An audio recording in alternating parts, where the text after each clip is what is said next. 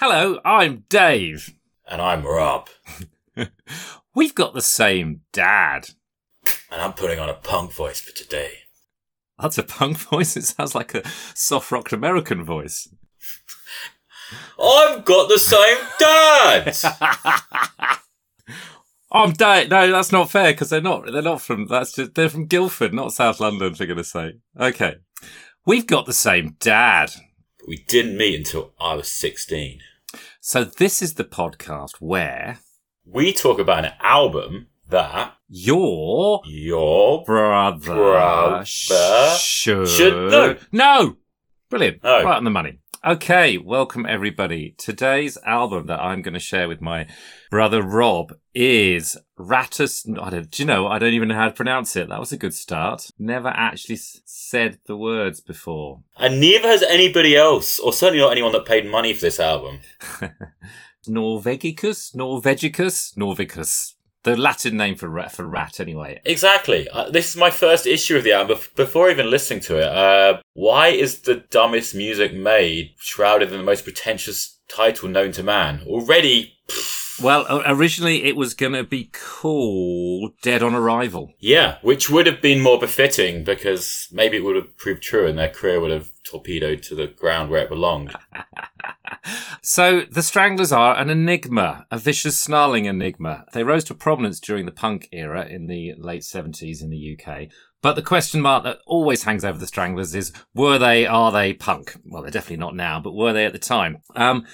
They were too old to be punk to start with. Formed by drummer Jet Black. Rad name, Jet Black. Well, if you're Chris and Brian Duffy, you're going to change your name, aren't you? And he went with Jet Black. He was ancient. He was almost 40. And a successful local businessman in and around Guildford to boot. So he was like the ice cream van king of Guildford, apparently, and owed an off license. But waited till he was, mid-30s, almost 40, to get back into the music industry. And formed a band around him with JJ or Jean-Jacques Bonnel, an Anglo-French history graduate, also in his mid to late 20s. He played bass, but was a highly trained classical guitarist. Very noisily.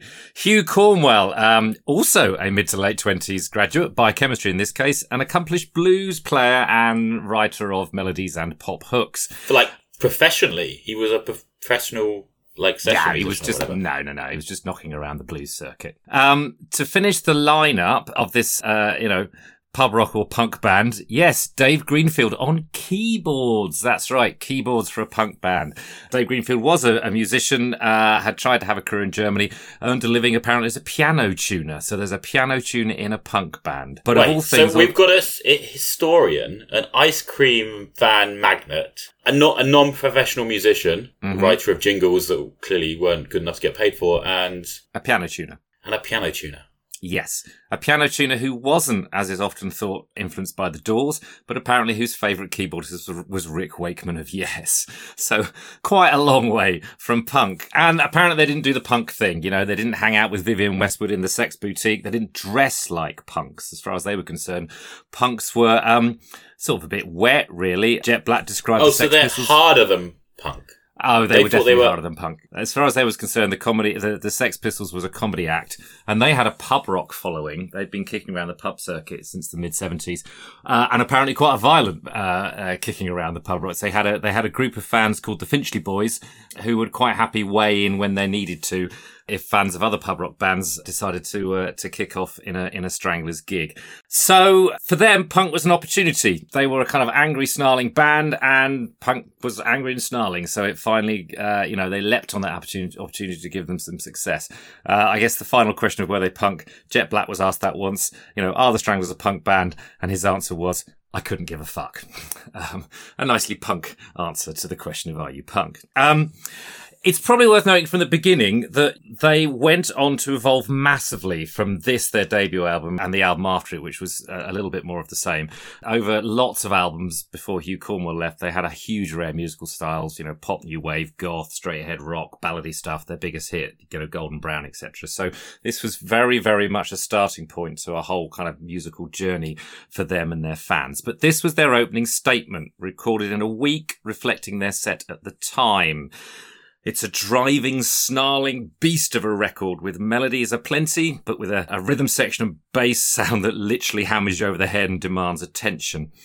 Its problem is its kind of aggressive spat-out lyrics about anger, hatred, bit of humour in there, confrontation, are also about women, and not in a very good way. They are a problem, we might as well acknowledge from the start. They were at the time, and they still are. And that's a shame, because the music is powerful enough to make a statement on its own. It's probably because of the music, not the lyrics, that it appears in NME's top 500 albums, in various 1,000 albums you must hear before you die. Robert Smith, The Cure, describes it as one of his top 5 albums ever. Rob, what did you make of it? Well, I don't care if they call it punk or not, but I do know that this album was a timely reminder why I never liked, listened to, respected, or put any time into getting to know punk. It's everything that I imagined the genre to be and that scared me off a little bit. Basic, boring songs, poorly executed, stressing lyrical ideas which are ugly at best and problematic at worst. Yeah, there was a lot that I found quite difficult about this album. You mentioned women just then, and that's the one thing we can't avoid talking about, right? Let's hit that nail on the head. I think, I've only been acquainted with this album for less than a week, but there's at least 4 songs that I noticed without even digging deeper, said some very questionable things, which, I forced a laugh, which isn't really appropriate. So, I don't know. It's hard to get over that for a first-time listener, to be honest. Yeah, I agree totally. For me, I've been on a real journey in the last week over this album because I haven't actually, despite it being on my list of, I love that album, I actually haven't listened to it in years. It was an album I listened to a huge amount when I was 19, 20 and have dipped into my favourite tracks of. Were you an angry young man at the time? I think we'll come on to that. But I remember mainly the music, and I still love the music. Listening to it again, the bit I disagree with you, I think musically, the Stranglers always were a cut above punk, not just because they had, a keyboard, but because they knew more than 3 chords, and had various kind of musically trained elements in their lineup. I still love the music, and I want to be able to love the whole album because I think the mixture of that ridiculous bass sound, there are a lot of melodies and hooks that I love on this, and the keyboards that gives a complexity and another layer. I just love that sound. I could listen to that all day, and the tracks where the lyrics aren't a problem, I absolutely adore still.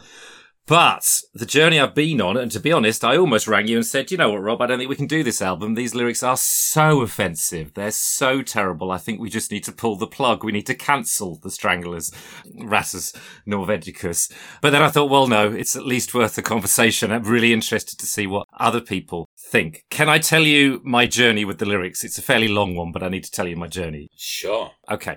So the first thing to say is this is not a standards of the time thing. You know, that thing where you look back 30 years and go, oh, well, it's, it was different times then. People had problems with the lyrics of this album from the beginning. NME's Phil McNeil said at the time, I'd have to think long and hard before I could find an album as grossly sexist as this. In a contemporary review. Yeah. And in fact, more modern reviews have been kinder because the Stranglers have always played a bit of a dance around this. On the one hand, they say, yeah, we were trying to be controversial because we were trying to get on airplay in the BBC. And in terms of the track Peaches, that certainly worked. It was banned from the BBC and that obviously made it sell more records. So they agree they were trying to be controversial. But at the same time, they've always said, I was going to use the phrase hidden behind, they've always said that actually they were being satirists, that you need to take these lyrics with a pinch of salt. And what they're doing is lampooning the attitudes behind them, not actually saying that these attitudes are right. So this is the commentary on and a pastiche of toxic masculinity and misogyny and, let's face it, abuse. Yeah, that's what they would say. Do you buy that? Well, that's the journey I've been on. I mean, and to be fair to them, there's, that could be true camp, as their music evolved and they evolved, although they were, as we already said, they were old to start with, there's certainly their subtlety, creativity, their lyrics, there's no hint, as they become older rock pop statesmen, they start to get into talking about politics large and small, and there's no hint of misogyny quite apart from it. So when they say we were satirizing, actually, I believe them, but I think it didn't work, and I think they got it wrong. And I do find these lyrics really offensive to the extent that they're, having thought of this as one of my favourite albums, the journey I've been on is now, there's half this album I will never listen to again. Yet you put me through it. I would say if it is indeed or even parts of it are meant satirically, it's done very clumsily, and it should have been perhaps more apparent. And I might go as far as to suggest, you said this was their first album, this is based on their live set. If you're playing some pub in South London, shouting some controversial things at some beard up guys probably went a long way. Yeah. And it might not actually have been until it was on record and they were achieving their own notoriety and they were being reviewed by the snobby critics down in London and the Enemy and etc. that they maybe realised kind of how far their foot in their mouth was, which is why I find it interesting that this album is so celebrated. I don't want to have an argument about cancel culture. We don't have to cancel this album, but equally we don't need to celebrate it. Why is it still showing up on these lists by Q and all the very old white establishment music critics that are still celebrating? That's the part that I find interesting. And you might, of course, turn the table and say, why is it in our podcast? But I hope Dave's already explained the areas of his ways, and having put me through it, it's only right that I get the chance to talk about it. No, that's fair enough. No, that's exactly why I almost rung you and said, let's not do this, because it is odd that it is still out there, and hasn't been inverted commas cancelled, and yet the internet is full of... it doesn't need to be cancelled; it could be ignored. It's not. It's not a case that we need to stop selling it or censor it, or we can accept it as the product it is, and you can buy into those lyrics or as satirically or otherwise if you choose to. What I find troubling, stroke bemusing, is that it is still being held up as a classic album. When I think at this point, maybe it should quietly be sliding off those lists and being replaced by a different Stranglers album, or maybe a more appropriate album altogether. No, I agree. And and indeed, so maybe it should slide off our podcast, but there you go.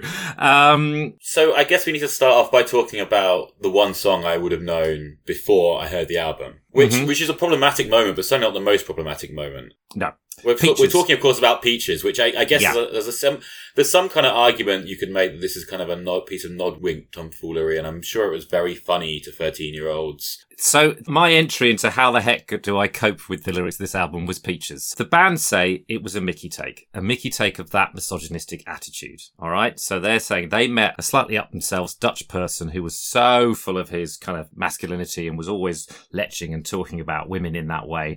And they say that's how the song grew. And they were specifically lampooning that kind of awful, objectifying misogyny. The problem with that is it's only a piss take if people think it is. That's the problem. So it made me think of two things. One good, one slightly less cool. So do you remember Right Said Fred and I'm Too Sexy for My Shirt? Remember that?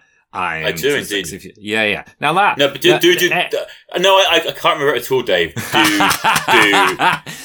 you need me to sing it for you? Yeah. I won't do that. So everybody knew, listening to that, doesn't think that they're celebrating... again, it's the same thing. It's about... The Right Said Fred guys saw some models coming out of the agency opposite where they were sitting and just took the mickey out of them. And no one there thinks they're celebrating or actually thinks that the people singing that do think they're massively sexy. And should be models.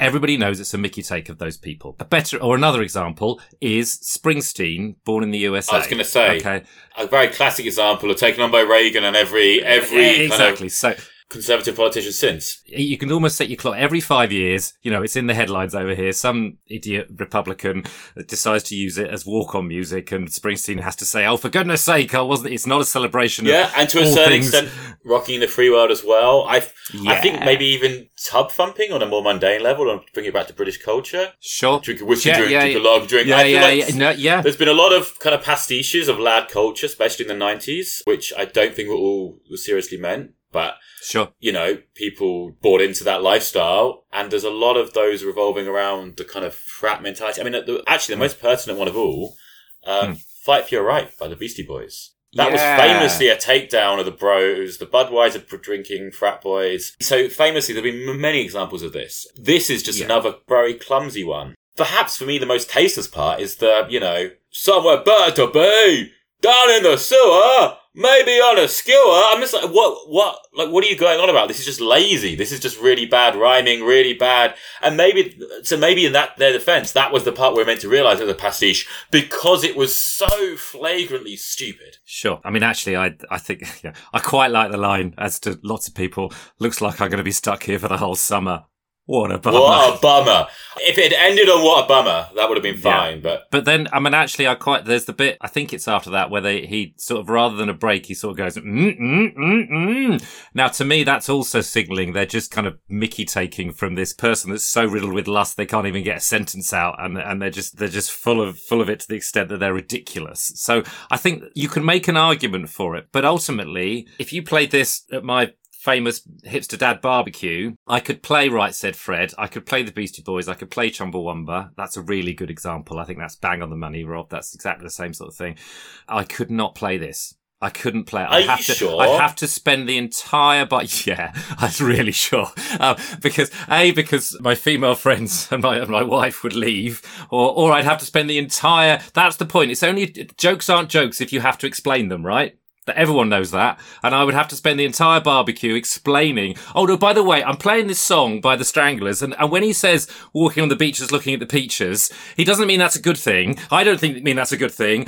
He means that it's a really bad thing that someone has that attitude. Just saying that. Oh, and the next line, that's also another example. You would have to explain it line by line. And once you're in that level, I'm sorry, you might be satirizing, but you failed artistically because you haven't got enough satire in it. I agree completely with the sentiment. I just think it says a lot about your barbecue guests. I think it's a song that's been so overplayed and it's so ubiquitous in British culture that I feel like most people just wouldn't notice, or if they knew it, they already knew the joke, or they didn't know the joke, or it would wash over them. That's interesting. Well, I tell you what, and it's summer, so I'll do that. And when I have nowhere to live and no friends left, I'll have to come and live in Hong Kong with you.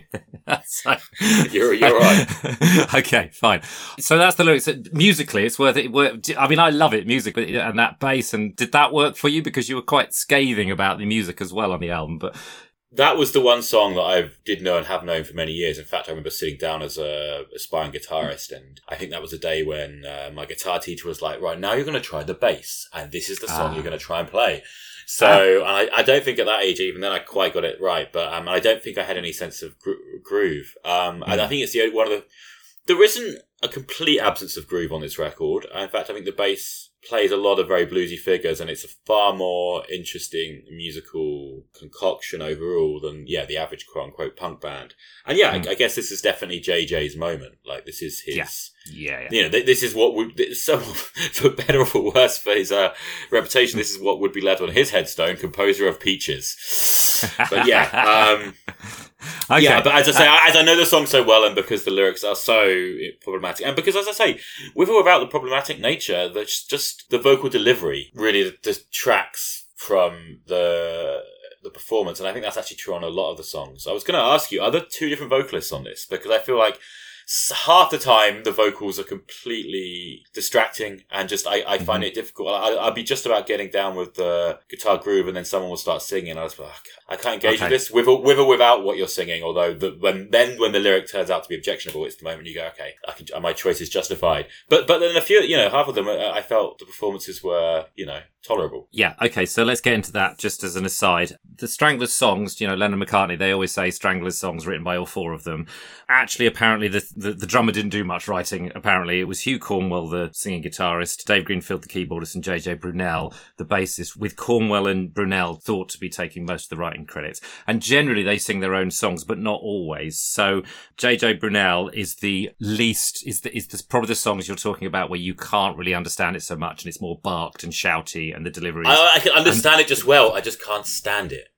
Okay, fair enough. You can't stand it. So he's on Ugly, and he sings Princess of the Street, and he sings London Lady. He apparently wrote To Lose, but didn't sing it because he found it hard to sing and play the bass on that one at the same time. So Hugh Cornwell sings the rest. So I want to say that he wrote all the problematic ones, but then there's the first song that we need to address, which, I mean, the opening line of the album kind of sets out its stall as a difficult listen, shall we say. It does. Now, sometimes, so I was going to, that was the next one I was going to move into in terms of my problematic songs.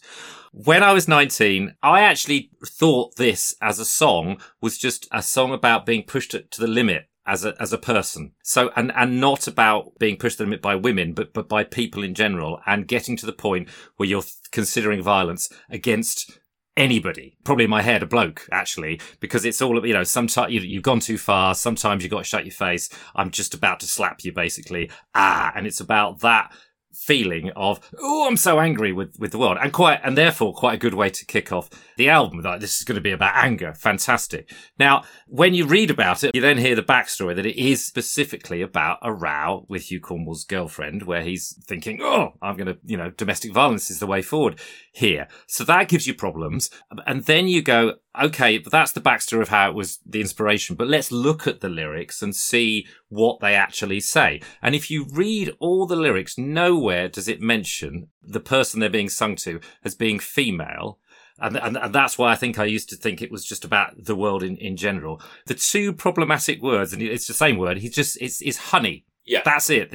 If you took honey out of this song, I could listen to it and think what I thought about it. And I may even be able to listen to it and think, well, Hugh Cornwell's taken that feeling, but he's turned it into a more universal. This isn't about domestic violence. This is just about being so angry you're acknowledging you're feeling that way. But he sings it and he means it, because he sings it twice. Honey, this is about, I'm going to commit some violence against my girlfriend. And at that point, therefore, it becomes sort of horrific and horrible. You don't want to listen to it anymore. Yeah.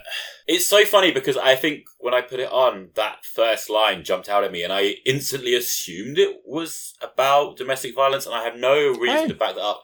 Apart from maybe that you'd give me an inkling that this album was difficult, which could have interfered with me, but for some reason, I just imagined that was the scenario. But you're right, that I've got to fight, suggests just, potentially a troubled, beard-up individual. And you could argue calling someone honey, in those days at least, would have been quite a condescending, way to address a bloke. I've been through that too. And it's useless asking to stop, and I got a morbid fascination. Again, doesn't declaratively single it out as being a female. But I think taken together, we're left to assume that very much. And the backstory that you have alluded, again, they could have, art takes on different meanings. And I'm really glad that you found, not exactly a positive use for this art, but you found a more constructive interpretation of this song. But I just always assumed it was that way. And I hope that doesn't say something about me. It just, the way it's being sung in the presentation, it sounds nasty. Yeah. So that just becomes another song that I used to, my memory of it was, that's a great angry song about almost losing it that I now won't be listening to because I haven't cancelled it, but I've silenced it for my own use. It's a shame as well, because it's probably my favourite song musically. Okay. The bass line is basically Peter Gunn, right? It's that blues thing. Yeah. And then it just kind of goes into I call it Doors on Beer. I don't care what the guy said. No, the way he's playing modal bits, and also the use of the synth. They're both using these modal. I guess it's Dorian. It's very, very reminiscent of Break On Through, actually, what they're doing. Sure. Which I can kind of appreciate the noodliness of it, and I think it's one of the moments where that synth and guitar noodliness works best. Mm-hmm. But now we've decided that we know it's for sure. Is it beyond reasonable doubt? I think it's beyond reasonable doubt. So despite that, we're parking it.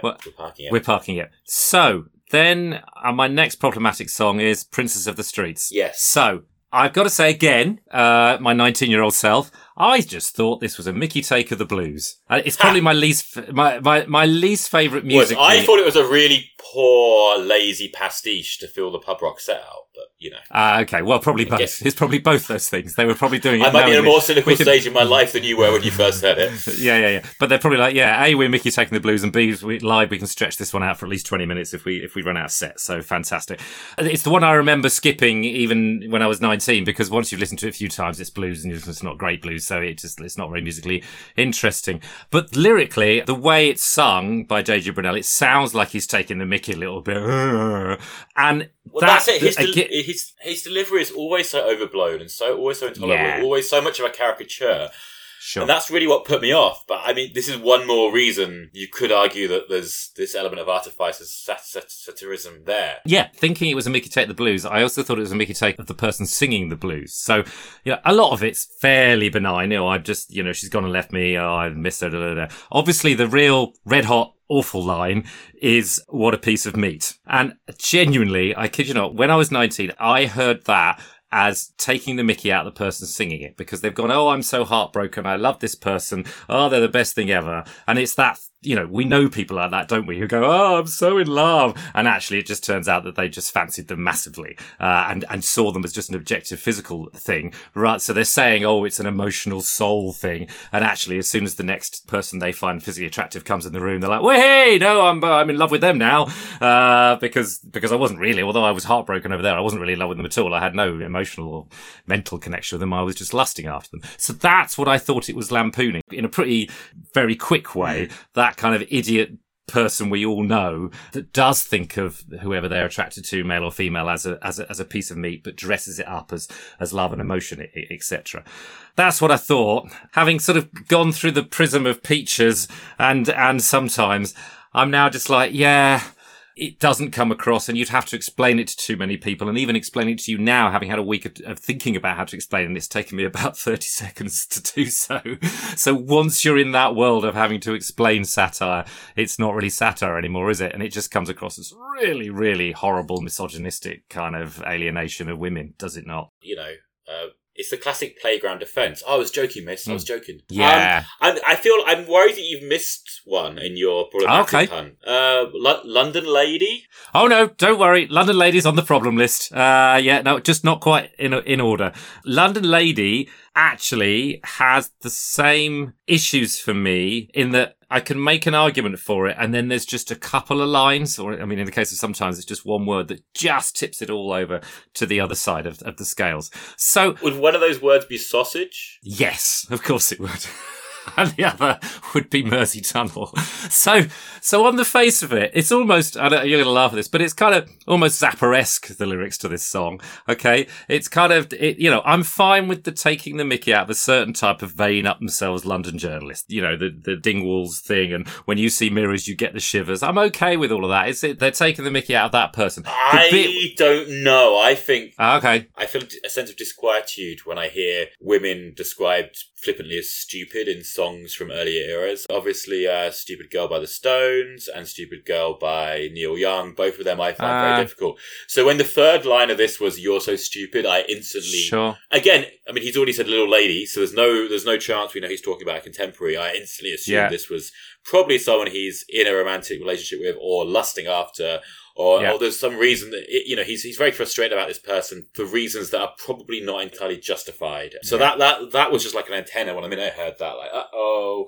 Which again is a shame because this one gets a bit of a groove on. You've got a kind of like New York Dolls, ragged, post-rock and roll thing. And then the vocals come in and it's just like, ooh, I don't want to hear any more of this. And it's a very painful 2.5 minutes ahead. No, I agree. I agree with you musically. I think it's a real shame because I love it musically. I think it's a real proper punk pop song and that really works. Yeah, if I was Zappa, which I'm not, obviously, I would say that part of equality is that people can be called stupid whether they're male, female or whatever. And I'm now thinking through whether I agree with that or not. I hadn't picked up on the little lady bit. You're right. And that is really derogatory and horrible. So the thing that really just makes you go, ew, is that awful making love to the Mersey Tunnel with a sausage. It's just that kind of typical derogatory, well, she was a certain type of person that slept around anyway and saying it in a really derogatory way.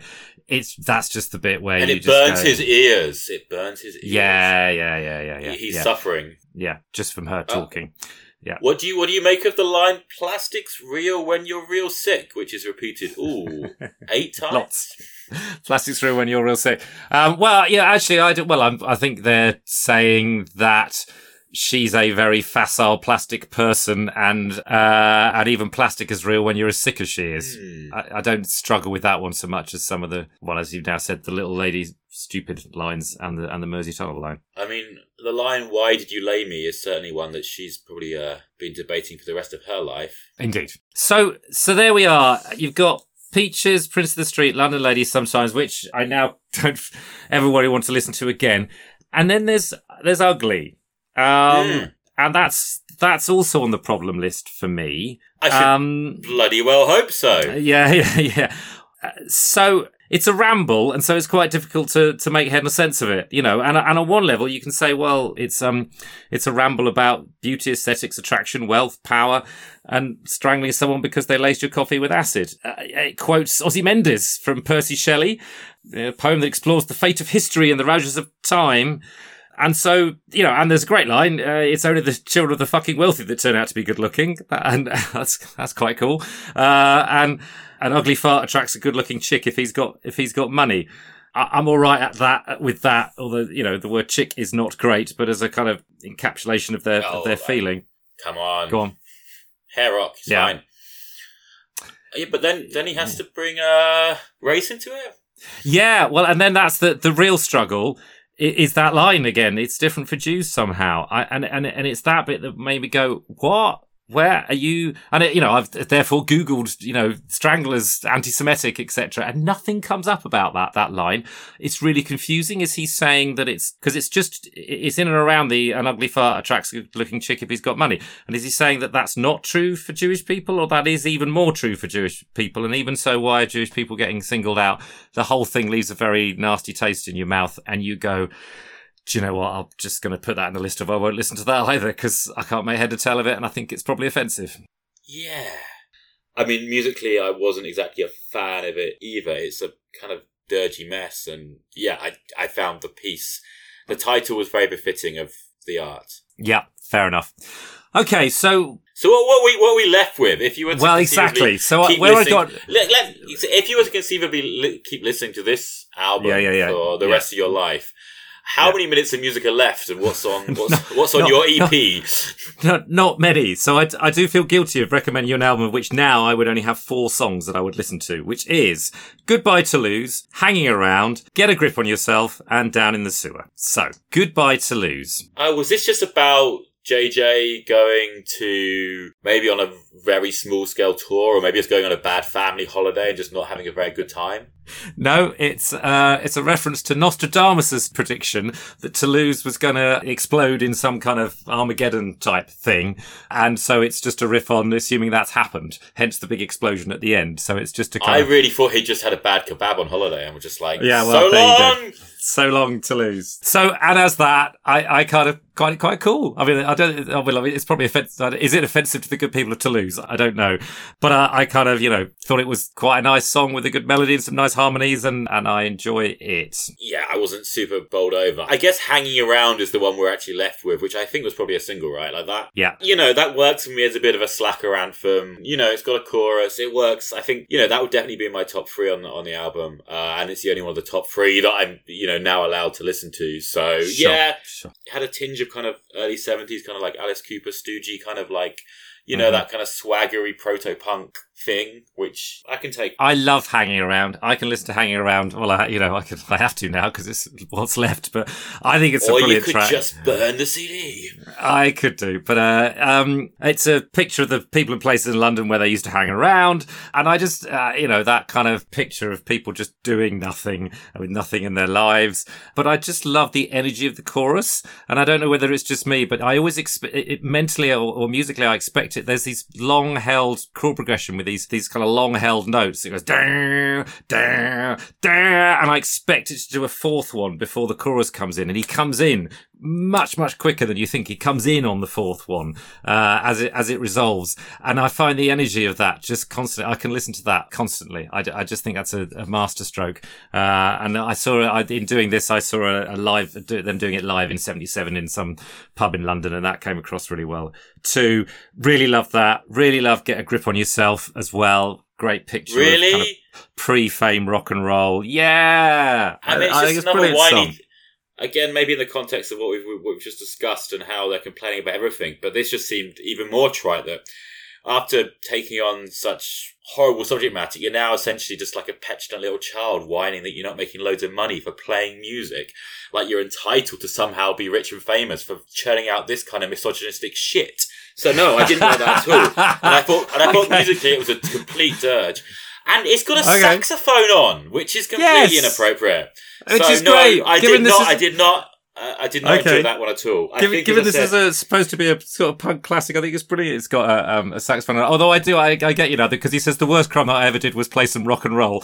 No, Hugh Cornwell, the worst crime you ever did was write the lyrics to Peaches. Is the answer, I guess. Yeah. Okay, but the other one I did like of the trio was the closing medley. I think, well, at least until they started singing, I think the first 90 seconds were thrilling.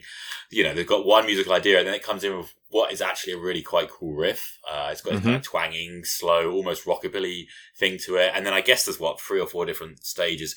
It's odd that it's called a medley because it seems like definitely some stages repeat. So it's not so much a medley as a song with more than 2 musical ideas in. And yeah, I did again find the vocals grating at time, but then the cool riff comes back and I'm happy. And so yeah, I think musically, Sometimes and This were the ones that I took away most. And if this one is the one I'm allowed to listen to, I probably won't out of solidarity with everybody that they've offended, including myself.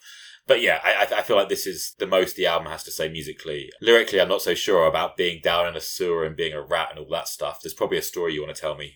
Yeah, so Down in the Sewer, I love it, obviously. As is obvious to you, I came to this album after listening to prog rock a lot, so to find a prog punk suite was excellent, with little sections to it. Musically, I think it's both compelling, energetic, and got a complexity to it, which I like.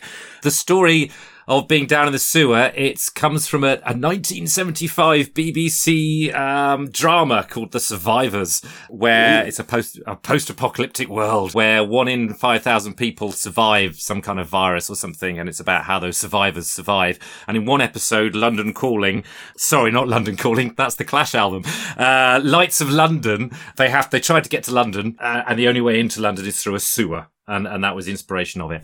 With the Stranglers, the Down in the Sewer thing, I kind of, there's a justification-ish for the album about everything that's gone before is just about being in a sewer. We're all down in the sewer, really, and you can dress yourself up with all sorts of pretensions, but we're all just, ultimately trying to survive in the sewer that is the world. I guess that's where I think that's what they're pointing to.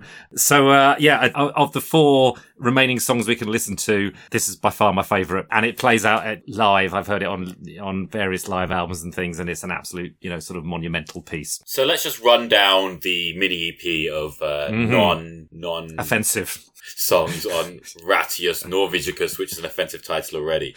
So we've got Goodbye Toulouse, which is lampooning. Yes. No, just blowing up Toulouse. The good people of France. But okay, great. Yeah. Then we've got Hanging Around, which is a celebration of being a slacker loser. Jobless slacker. Yeah, okay, fine. Yeah. Then we've got Get a Grip on Yourself, which is basically complaining about not getting famous. Yeah, pre-fame rock and roll. Yeah. Yeah, and then Down in the Sewer about being a rat and surviving. Yeah. That's what we got. Well, hey. We've dwelled enough on this bile of lyrical mediocrity and hatred and all things problematic.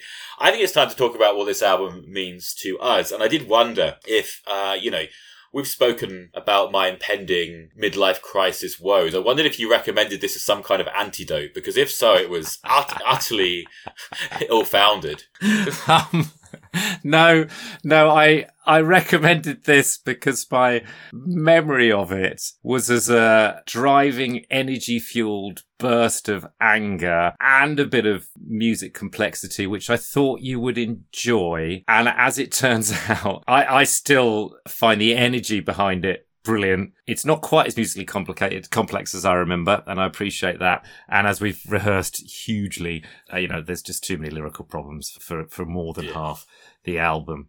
For what it's worth, I was engaged by some of the music. I did find a lot of it a thankless dirge, and I feel like, the super loud bass and the whiny synth was a bit much. But I definitely heard some interesting ideas from the guitarist, and I could see that I can imagine this band going on to bigger and better things, and it's a really interesting thought experiment if we could play out what I would have thought this album without all the reasons to hate it, which we've discussed. Sure. So did this album play any significant role in your life apart from, soothing your angry young man period? Yeah, it did. It was my gateway drug out of prog.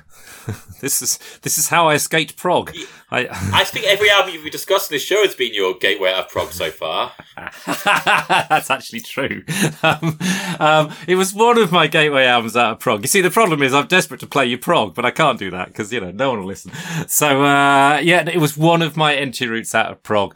And it was my entry I had it on cassette, into the Stranglers. And as I say, I think the thing about the Stranglers is they did evolve massively through through the 80s, really. I mean, they had 10 albums with Hugh Cornwall, Feline, Black and White, Oral Sculpture, La Folie. That's just a few of them. And they're all... You've got them all? I have got them all. And what I like about a band like that is you can follow the journey and you can go, oh, well, they did try this style next and they tried this style next, and some with success, some with less success. But it's certainly not that kind of, you bought one Oasis album, you've got them all. They are very, very distinct musical entries into a library that are quite nice to enjoy and watch the development of. I'm going to interrupt on behalf of Oasis fans the world over and say you're completely mistaken. And now, I was flirting with it anyway, but listeners, in a future episode, we're doing Be Here Now. We're going to go there.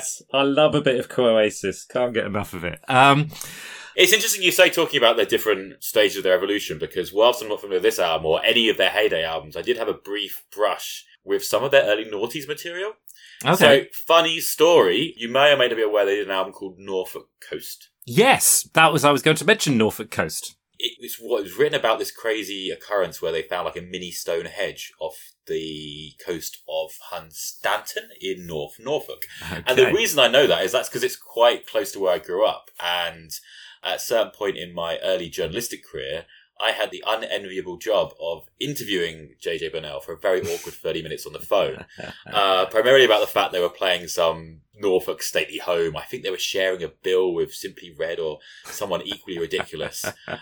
But yeah, for the interview, I obviously said, I need to hear some music. I always did this when I interviewed people. I'd ask their press team to send me free CDs, primarily so I could sell them on. For whatever reason, I wasn't able to sell the albums they sent me, which was the newest album at the time, Sweet 16, and indeed Norfolk Coast, because that was the content of my, article at the point. I don't really remember Norfolk Coast, but I do remember really enjoying Sweet 16. So maybe you should check that one out, Dave. Okay, that's a good recommendation. And, that's interesting because after the 10 albums, and the last one being 10 that Hugh Cornwall was on, he famously left and has famously never spoken to the band since, despite all that success they had together. And again, did the famous, Roger Waters, Pink Floyd, and Roger Hodgson Supertramp thing, which we already discussed, which is he was the primary songwriter. He left, and everybody carried following the Stranglers and going to their gigs, and not at all going to his gigs or buying his albums. But I would say his solo albums, there's 3 in a row in the mid-90s, early 2000s, Guilty, Hi-Fi, and Wired. Thoughtful pop rock. I like them quite a lot. I'd recommend those. The Stranglers, yeah, they could have, what you do when Hugh Cornwall leaves, you sort of dine out on your back catalogue for quite a while, including his live. But yeah, had this sort of renaissance, and the one I know about but have never heard of is Norfolk Coast, which is largely thought to be their kind of brilliant swan song, and the one to check out their later stuff. And, I'm not surprised JJ Brunel was grumpy. It must be awful for these people, and especially Hugh Cornwall. You listen to any interviews, you look into him now, and he must have just been asked the question, why did you leave the Stranglers and what do you feel about that now? Every single time he meets a journalist for anything. I mean, on the one hand, I obviously feel outraged I didn't ask JJ about all the lyrics we've just discussed. Bear in mind, this was the pre-Spotify age and I wasn't familiar with them. But pretty much from what I recall, he wasn't unkind. He was fulfilling the obligations of playing a Norfolk County Hall in what was probably his 50s, which is giving a long but not super extensive interview to a local paper and talking primarily about Norfolk Coast, which I think he did enjoy talking about because that was clearly an album he was proud of. Yeah. So, Dave, this is normally the part of the show where we do further listening and you tell me which 2 or 3 records I should go off and listen to by the Stranglers. But to be quite honest, notwithstanding JJ's relative charm on the phone 15 odd years ago, I've got no real interest in exploring this problematic band any further. Is there any music related to this that I should go and hear? Well, that would be a tragedy. I don't think this album should put you off the Stranglers as a band because, yes, the lyrics are this deeply offensive, but so they evolve both musically and lyrically to a world where I think you might quite like it. The obvious parallels for other bands, as Buzzcocks, The Clash, their contemporaries, the people I've always found them most similar to is Nick Cave and the Bad Seeds. Oh. Because Nick Cave, obviously also grew out with the Birthday Party, that kind of sort of angry punk scene type thing, and then evolved into a much richer and kind of wider musical diversification. And I think the Stranglers, for me, the Stranglers have always been a slightly angrier, perhaps not quite as good Nick Cave and the Bad Seeds. But so if you're a Stranglers fan and you've never explored Nick Cave and the Bad Seeds, you really need to do that. That's what I'd say. Well, Dave, you are on. I'll show you Divisive Oasis and you can show me Nick Cave. Sounds good. So, that was an odd one because I recommended to my brother an album that I don't feel I can recommend to anybody anymore, other than for what arguably I think... me, huh? At least it was you and our millions of podcast listeners. Rob, what am I going to be listening to next? So I need a shower after that. Okay. Well, I think this exercise has only highlighted the painful absence of any female musicians in this series to date. So sure. I'm going to recommend a record which I really fell in love with, as so many other hundreds of thousands of people did during the pandemic. Let's do Fetch the Bolt Cutters by Fiona Apple. Okay, looking forward to it. Thanks for listening, everybody.